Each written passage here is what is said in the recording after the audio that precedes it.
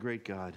What an incredibly beautiful, wonderful, caring, loving, compassionate, gracious, merciful God we serve.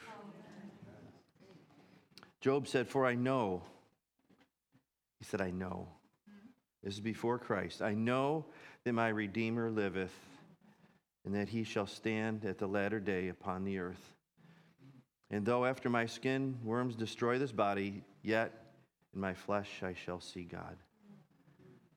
What a Redeemer. What a Savior. Thank you, Father, for the hope that we have. And we can cling to that hope as a promise, Lord, for those that have trusted in you. I'm so grateful for your Son, Jesus Christ, Father, that you sent to pay a price we could never pay. The shed blood of Jesus Christ has cleansed me from all of my sin, past, present, and future. And to this I say, hallelujah. Praise you, God. Praise you, God. And I do pray, Lord, that as we sit at your feet now, you would teach us, that you would instruct us in your word, please. In Jesus' name we pray. Amen. Amen. Good morning, everyone. You may be seated. It's a joy-filled day because we have an opportunity to meet with Jesus once again as his body, as his people. And I'm so grateful for the opportunity God has provided for us to gather together in his precious and holy name. If you would turn your Bibles to Acts chapter 20, we're going to be looking at verse 21 today, and this is part 3 in a series called The Heart of Service. We're going to go from Acts 20 to Matthew chapter 3, so be ready. We're going to be turning there shortly. But if you recall, from a couple weeks ago, and by the way, thank you, Harry, for sharing the truth last week. You must be born again. You must. That's what Jesus said. I believe that to be true. We're nearing the end of Paul the Apostle's third missionary journey. And if you remember, it was his heart's desire, a great desire he had in his heart, to make his way to Jerusalem in time to celebrate the Passover feast. And on his way, he stopped in the city of Miletus. And while he was in Miletus, he sent a message to the leaders of the church at Ephesus, and he said, I need you to come to Miletus to meet with me. I need you. I need to instruct you. So they went. They went to meet Paul. And Paul's intention in speaking with them was twofold. First, he knew he would never see them again. So it's an emotional time in Paul's life, an emotional message that he would give to them. And the second thing, and most importantly, to establish groundwork for proper church leadership. He brought the leaders of the church at Ephesus together, and he said, this is what we need to do. And when we talk about proper church leadership, we're talking about biblical leadership. What the Bible says about it. So he provided this final exhortation and instruction to them. In part 1 of this series, we talked about the need, Paul expressed the need for personal integrity as a servant. Attached to that is the need for humility. In part 2, Paul talked about the first of 2 essentials for them as church leaders, and that is the need for truth. Paul said this, he said, I held nothing back from you that was profitable or beneficial. The things I shared with you are the things that you needed to hear because they're good for you. And what did he do? He showed them and he taught them the word of God. And he had an encouragement. He said, you need to do the same. The necessity, family, of teaching the word of God. And you see, that's what's profitable, isn't it? That's what's beneficial. That is what's good for us. It's our necessary meat, the scriptures say. There's no substitute for truth. And proper heart of service must include truth, and it has to be shared. It's not something that we can bottle up and save for later. No. We need to share it because God has given us the truth. He's given us his word. He's given us the Bible. in order to share it with one another and to teach the Word of God. And you know, when you think about it, withholding the Word of God, and actually I've been in churches where they don't even open up their Bibles, and that's a shame. Because God has given us something so precious and so beautiful. He said, here, this is about me, and it's good for you. Paul said it's profitable. To withhold it is unloving, and it's spiritually harmful and dangerous. And you see, only the Word of God can change a human heart. You can't even change your own heart. You can't change anybody else's heart. But the Word of God is sharper than any two-edged sword. And it divides asunder joint from marrow. And it's a discerner of the thoughts and the intents of the heart. That's why some people don't want to look at it. Because it addresses the heart issues, which is really the heart of the matter. The heart needs to be addressed, doesn't it? Because the scriptures tell us this, that the heart is deceitful and desperately wicked, and who can know it? God knows it. And he's given us his word, so the word can make its way into our heart and show us the things that need to be changed. And praise God, he cares enough about us to bring us to that place of change. Paul encouraged these elders. This is what is essential, and you need to do the same. It's essential to the church. Now, the third thing I want to touch on today regarding Paul's insistence on the essentials, the first was share the truth, just mentioned that. The second essential is found in verse 21. He said, testifying both to the Jews and also to the Greeks, repentance toward God and faith toward our Lord Jesus Christ. What is the second essential he mentions? The need for repentance. The favorite subject in the whole Bible, isn't it? It's an important one. It's a vital one. It is a major theme in the New Testament. Unfortunately, many teach it as a minor and treat it as a minor or try to disregard it. And again, it's similar to withholding the truth of the Word of God. Choosing to withhold the need for repentance, what is it? It's dangerous spiritually. Turn with me to Matthew chapter 3, if you would.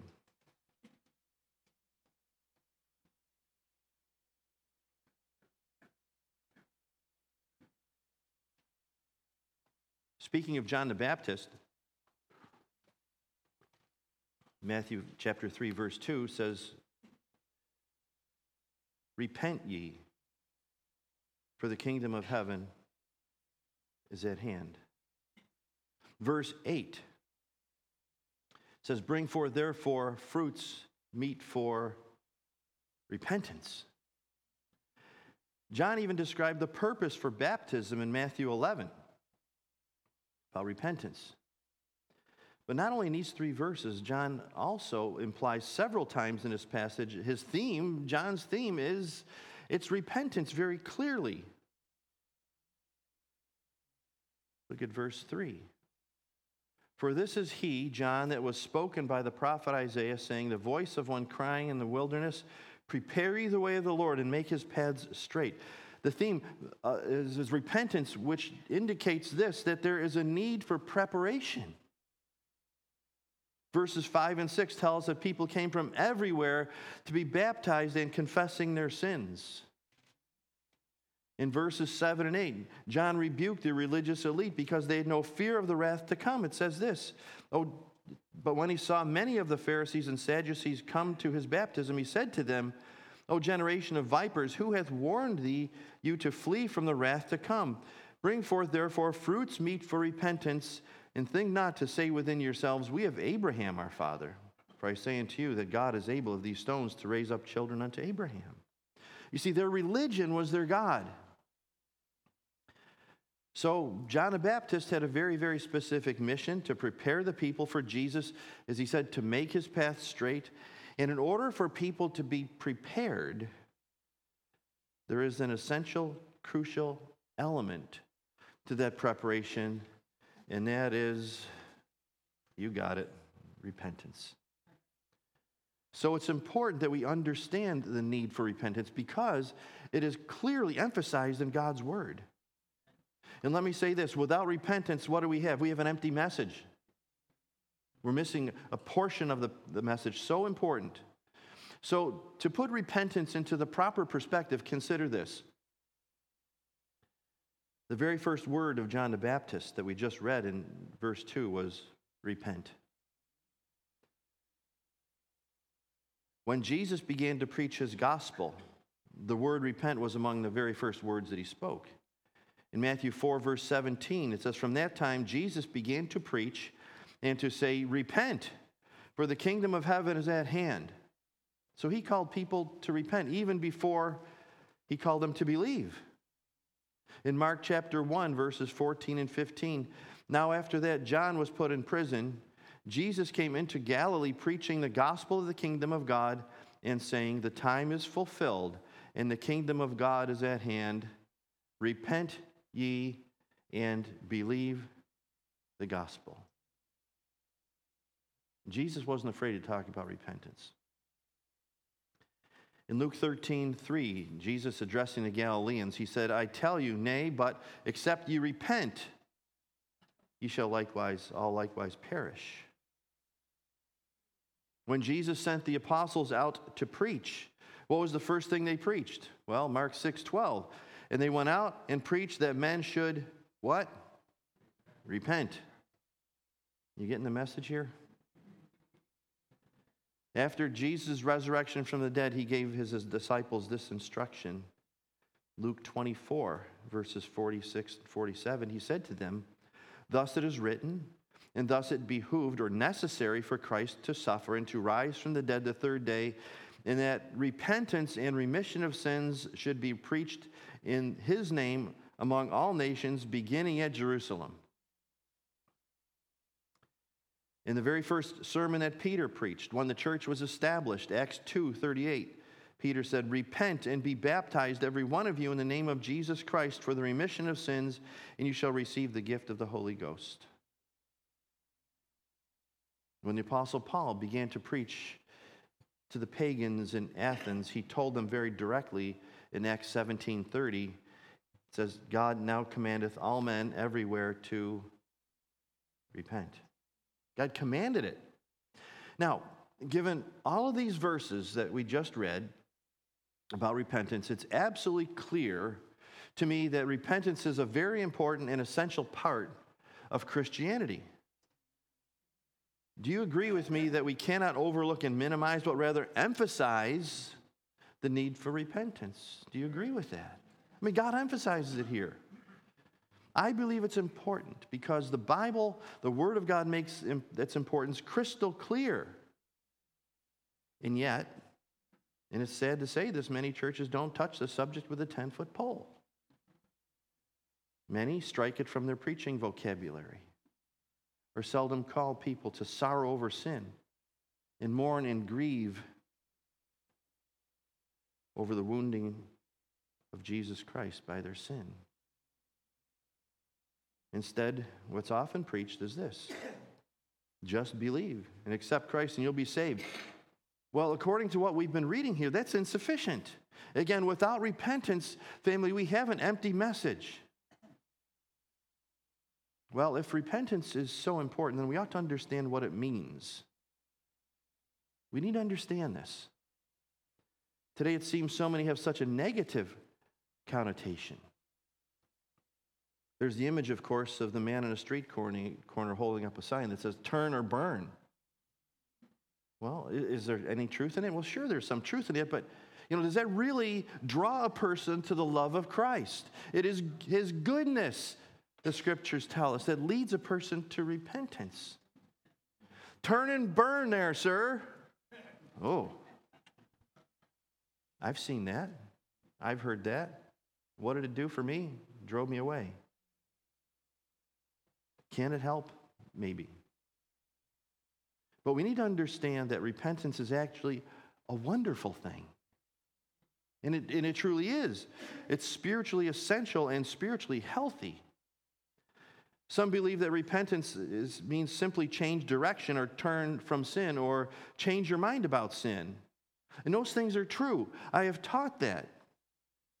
But as I've spent more time studying this a little bit more deeply, I've learned there's more to it.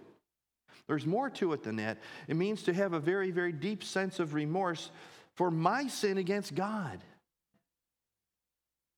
It includes sorrow over sin. And along with it, to want to change direction. Not just as a decision, but as a desire to change. A heart-birthed desire that what I have done is an offense to God.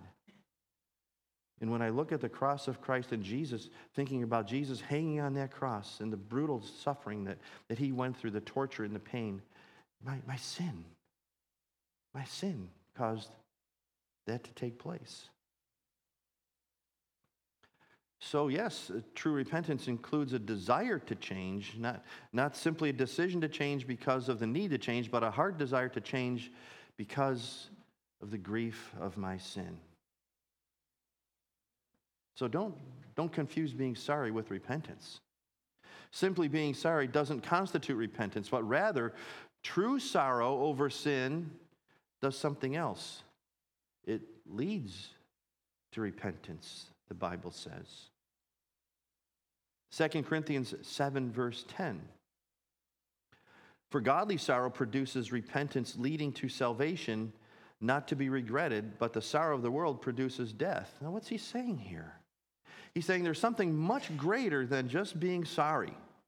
Much of the world is sorry about the mistakes that we've made. Sorry, why? Well, because I got in trouble. Because I got caught. Whatever they might be. But Paul said this, godly sorrow, which means there's included within that, there's a sorrow for the grief that I've brought to my Savior. And it's grieving of my own sin that I have done this is an offense to God. And Paul went on to describe what true repentance looks like in 2 Corinthians 7:11. Here's what he wrote. For observe this very thing, that you sorrowed in a godly manner, what diligence it produced in you, what clearing of yourselves, what indignation, what fear, what vehement desire, what zeal, what vindication. In all things you proved yourselves to be clear in this matter. He's saying, if I've seen these things, you got it right. He's saying that true godly sorrow, grief, mourning over us wounding Jesus with our sin leads to repentance. And then he said, here's what it looks like. It produces a diligence to forsake sin. It cleared you of your sin, forgiven. Praise God, we can be forgiven. It created an indignation for that sin, which means a hatred for it. You know, God hates sin. But the question is, do we hate sin enough to forsake it? He also said it created a fear, a healthy, holy fear of God and of His Word. And it produced an enormous desire to do what's right, hungering and thirsting after righteousness. And it produced a zeal, a desire in the heart to carry on in such a way in obedience to God. He also said it produced a vindication or a revenge against sin and its fruits, and then results in their being cleared from the sin. Matthew Henry said this. He said, not that they were innocent, but that they were penitent, and therefore clear of guilt before God, who would pardon and not punish them, and they ought no longer to be reproved. We have received the most incredible pardon we could ever receive. You know, you read about presidential pardons of this, that, and the other thing. It's nothing compared to the pardon that we have received from our Savior. Nothing compared to that. Why? Because it stretches out through all of eternity. From here to eternity. So clearly, true repentance requires a change of action. It requires a change of heart. It births within us a desire to please God and a hatred for sin. Now remember Paul speaking to the church at Corinth. He was preaching to believers that sat under the Word of God. He was teaching the Word of God, and here's what happened. They remained in their sin. And Paul had a fear that they had not genuinely repented. And here's what he said in 2 Corinthians 12:20. For I fear lest when I come I shall not find you such as I would. He said, I expected something a little bit different. I expected that through the preaching of your word, your hearts would be impacted so much, so powerfully, that you would grieve your sin and turn from your sinful ways. But he said, that's not what I found. Here's what he feared when he returned to them. 2 Corinthians 12, verse 21. He said, unless when I come again, my God will humble me among you, and that I shall bewail many which have sinned already and have not repented of the uncleanness and fornication and lasciviousness which they have committed.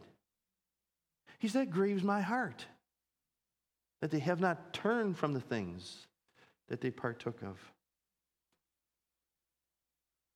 Knowing they'd been well taught that a lifestyle of sin was wrong, he would find them still compromising.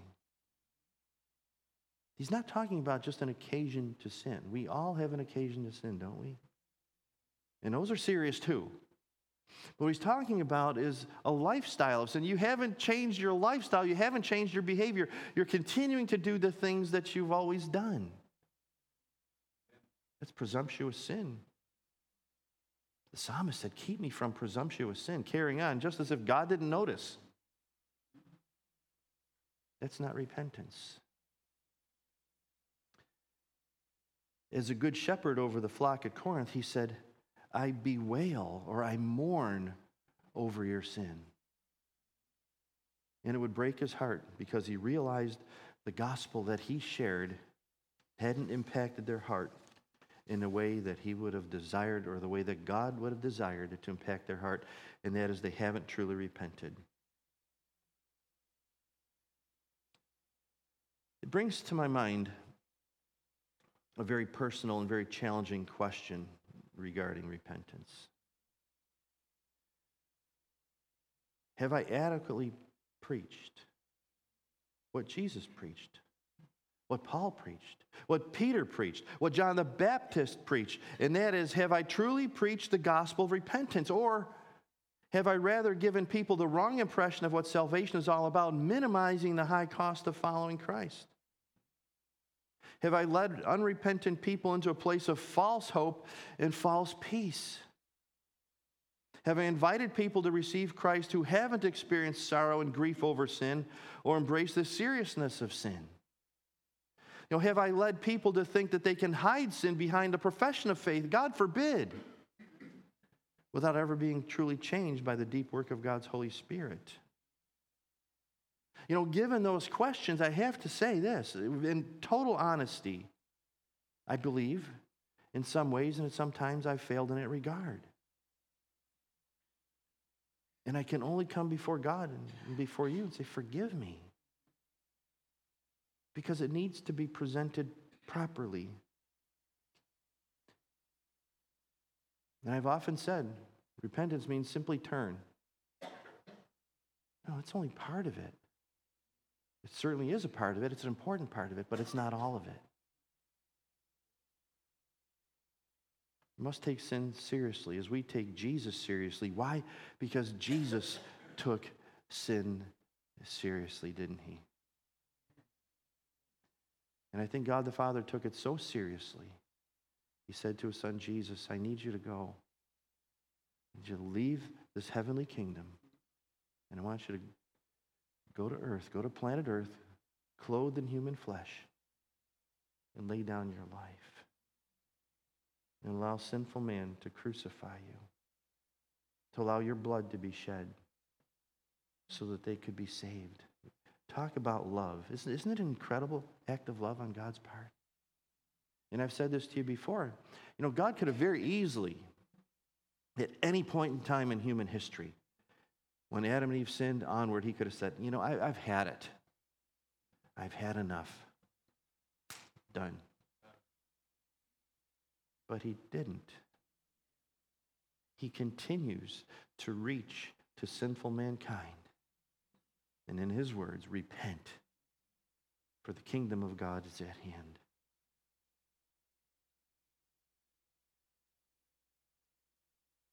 I think about sometimes as God's people, we can excuse ourselves. We can excuse our sin as being incidental or minimal compared to others. Can't we get into that pattern? Well, it's just Maybe you never do that. But I have. But then again, when I think about Adam and Eve back in the Garden of Eden, the very first sin committed, it wasn't murder. It wasn't fornication. It wasn't incest. It wasn't child abuse. It wasn't robbery or adultery. It wasn't assault. Adam and Eve said to God, I know better than you, and they disobeyed him. What seems to be, you might look at that and say, gee, that's not a big deal. It was a big deal to God because God said don't, and they said we will. We somehow, we think, God, you're withholding something from us because the devil's telling them that, and they listen to him rather than God. And they chose their own way. What's the consequence? You see it all over in the world today, don't you? It introduced suffering, death, pain, sorrow, regret, you name it. Man was never designed to die. We're not wired for that. Yet we experience it, don't we? And it hurts. But for those that have trusted in Christ, yeah, there's the pain of loss and separation. However, there's the glory of the hope of the kingdom of heaven. Isn't that beautiful? That God has given that to us. The blessed hope and the glorious appearing of our Lord and Savior Jesus Christ. But with Adam and Eve, it was what? It was one sin started this whole ball rolling. And believe me, I don't want to highlight and spotlight sin every single week, although we need to talk about it. I desire that we place the spotlight on Jesus Christ. And when we do, we recognize that the only reason Jesus came was to eradicate sin from our lives and to set us free. But we need to understand that every instance of sin is a betrayal against the Lord, and that's serious business. And we can think things like this. We can think, well, we're a pretty good church. We focus on the Word of God. I believe that we do. We exalt the name of Jesus. We've got prayer meetings. We got outreaches to the community. There's a Foundations of Faith class. Look at all this stuff, God.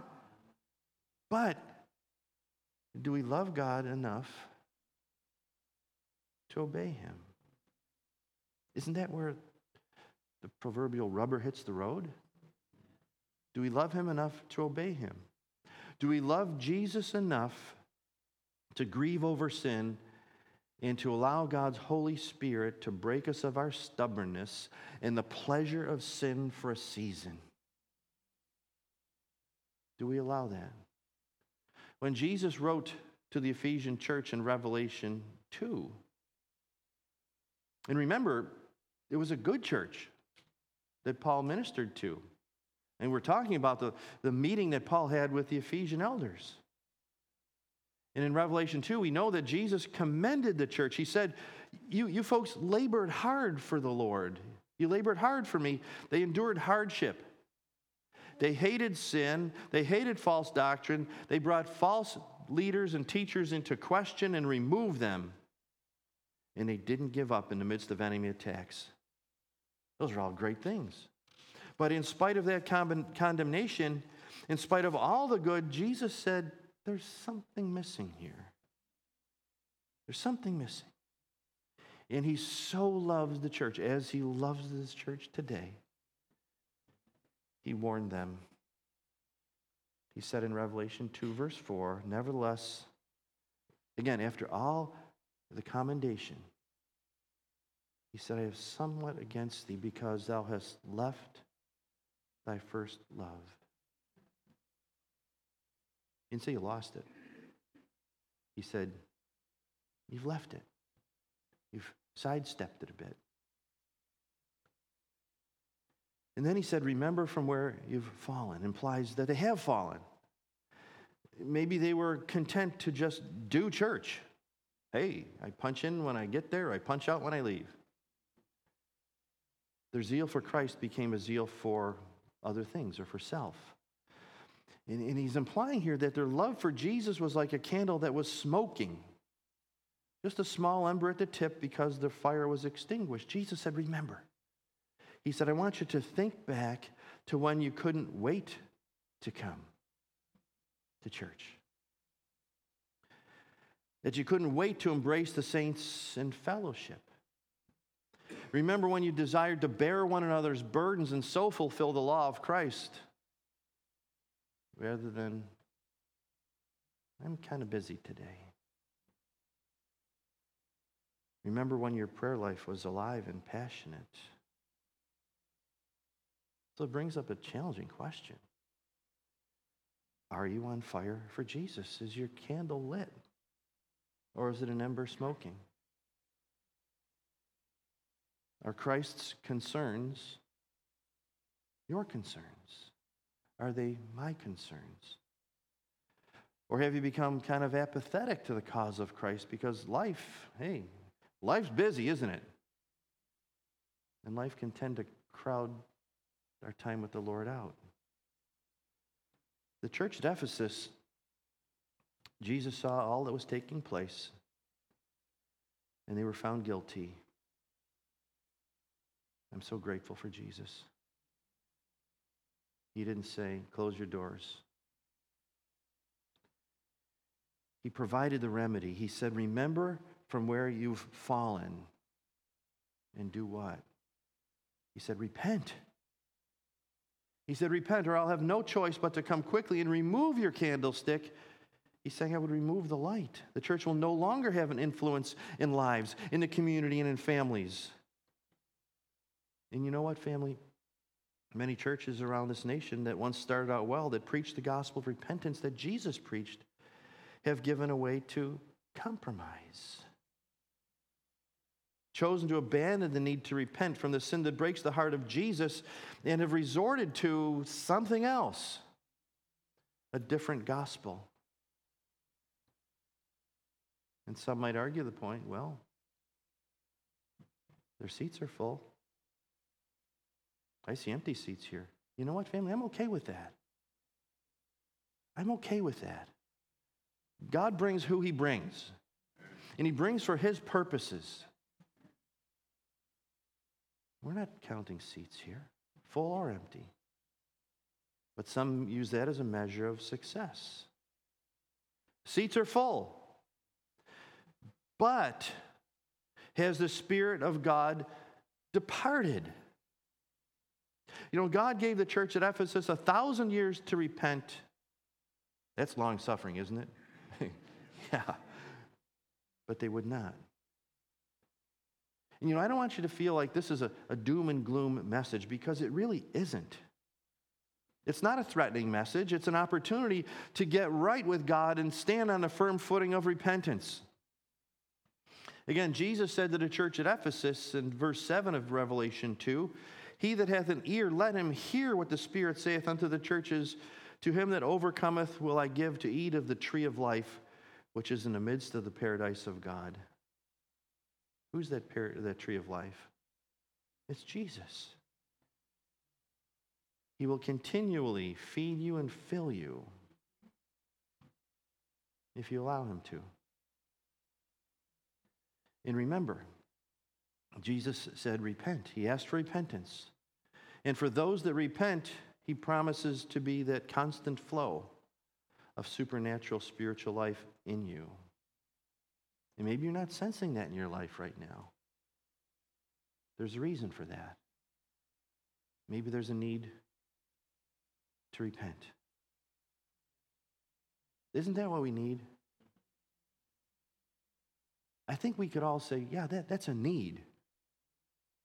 But the more challenging question is this. Is this what we want?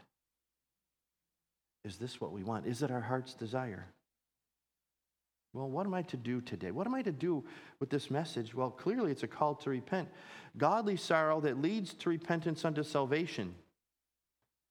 You know, maybe you haven't really grieved your sin, and therefore there hasn't really been that supernatural change. Well, what can you do? Oh, it's not hard. But it means this. Ask God to give you his heart towards sin, and an understanding that your sin grieves him and breaks his heart. God, put in my heart the things that are affecting your heart when I do the things that I do. And you know it grieves God's heart. Because he saw his son hanging from the cross, just like those around did, and just like we know about. And ask him right now, Lord, give me a truly repentant heart. Give me a heart that breaks over my sin because it grieves you. And a broken heart over sin isn't like, well, okay, feel bad about it. No, it's something much, much deeper than that. And I'll be honest with you, I need this. I need to feel that brokenness of heart so that I can have the zeal to walk away from sin and obey my Lord. I need it. It's too easy to not receive all of that. And that God doesn't do it to make us feel bad about ourselves. He invites us into this so that we can be whole and complete, growing spiritually, fruit bearing forth from our lives. Have you truly repented? Well, let's ask Jesus to do that necessary work so he can take us farther and deeper than we've ever been before. So let's pray. Let's pray. You know what? I'm going to suggest this. I'm going to pray silently.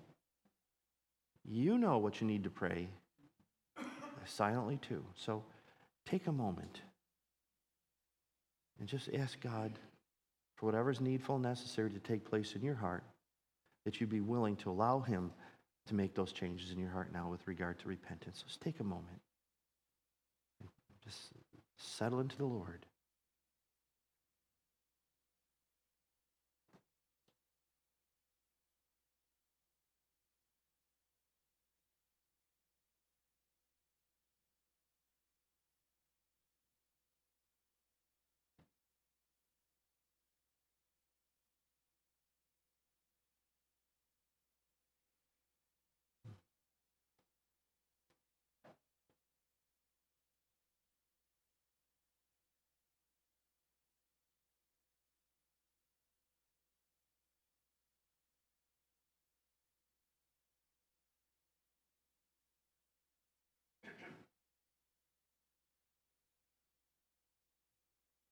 Amen. If there's any here that don't know Christ personally, or perhaps later listening online, this is an extremely critical and important decision that you need to make. And it's a decision that will affect your life from here throughout all of eternity. And it's a decision to come to Jesus, realizing and recognizing that you need him and that you've sinned against him. So let's pray. And Father, I come to you now, and I realize that my sin is an offense to you. And yet, I'm so grateful that you have given me the opportunity right now to come clean before you and confess my sin. I confess to you, Lord God, that I'm a sinner, that I've sinned, and that I need Jesus as my Savior. I realize and recognize that when Jesus laid his life down on the cross, Jesus, you did that for me. Your body was broken and your blood was shed so that I could be forgiven of my sin. Please, by your grace, forgive me. Lord, I realize that my sin is not only an offense to you, but it grieves your heart. And it's breaking my heart right now to realize what I've done. Help me to turn from my sin. Plant that desire in my heart, that zeal in my heart to walk with you all the days of my life. And I'm so grateful that you've provided a way for a sinner like me to spend eternity with you. You rose from the dead on the third day, and you have now given me new life, risen in Christ's life. And I thank you for that. And I praise you. Help me, Lord, in my walk with you from this day forward, and help me to tell others about you, that they would know how good you are. And I pray this in Jesus' name. Amen.